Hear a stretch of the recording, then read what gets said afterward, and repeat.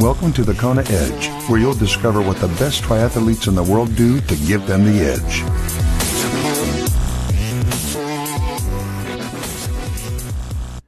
You're listening to the Kona Edge. I'm Brad Brown, and it's time to chat some nutrition. Returning guest joining us today all the way from Ottawa in Canada, Robin Hardage joins us. Robin, welcome back. Thanks again for your time.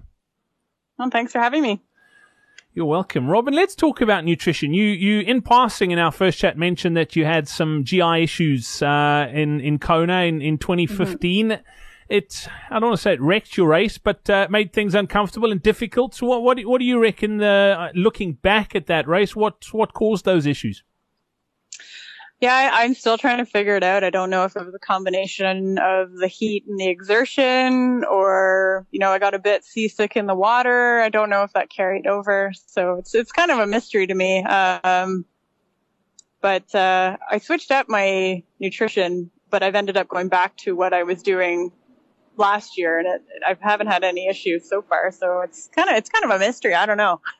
It's a frustration too. We've spoken about this at length here on the podcast too, particularly where you're not, everyone says you don't try anything new on race day, but in an Ironman it's tough because you don't get too many opportunities prior to a race like Kona to test your race nutrition at K32 in a marathon after 180K bike. So it's almost, you're almost feeling around in the dark, and it's difficult because you don't get chances to sort of test that out. Is that something you struggle with too?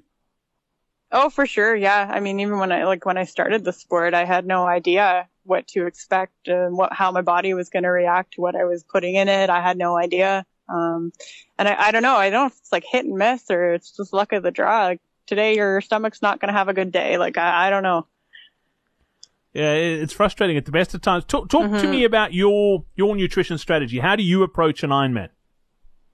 It's pretty boring. I stick to kind of, like a Gatorade G2 or an Infinite, mixed blend that I have made. It's pretty bland. And then for food, I just use those yucky, Power Bar bars. They're like brown. They don't look good. They don't taste good, but they're boring. So yeah. And that's so I'll have one of those. I was going to say, is that pretty much it? I mean, there's no other, bananas, that sort of thing you tend to stay away from? Yeah, when I first started, I would eat potatoes and bananas, but it just didn't fuel me. It wasn't enough. And I was hungry and I would bonk. And so, I just sort of turned to something really boring, really robotic. I got a Power Bar every hour, and it seems to work. The calories are there, and it's bland. Sometimes that's probably not a bad thing, is keeping it as simple and like you say, boring as possible. But it seems to work for you. As far as just general nutrition, are you pretty, I don't want to say strict, but do you really watch what you eat, or do you let yourself hang out on the dark side for every now and again when you're in training?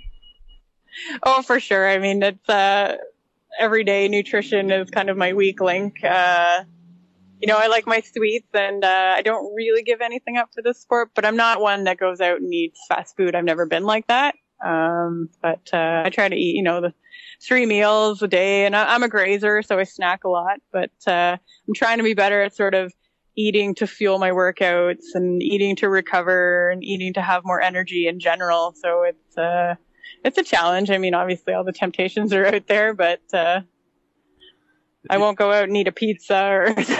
Is there place for the odd beer in a Kona training regime? Oh, for sure. I have a beer every pre-race. So every pre-race dinner, I have a beer. Only one. Yeah, and only at that dinner. Gee, I'm impressed. That's pretty impressive.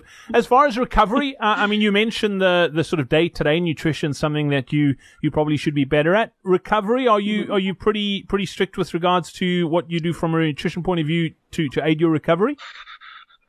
Not really. I'm kind of hit and miss. If I have the energy, I'll make a smoothie or something, or have a shake that's kind of already pre-made, but I'm not the best. I could be better. There you have it. I love it.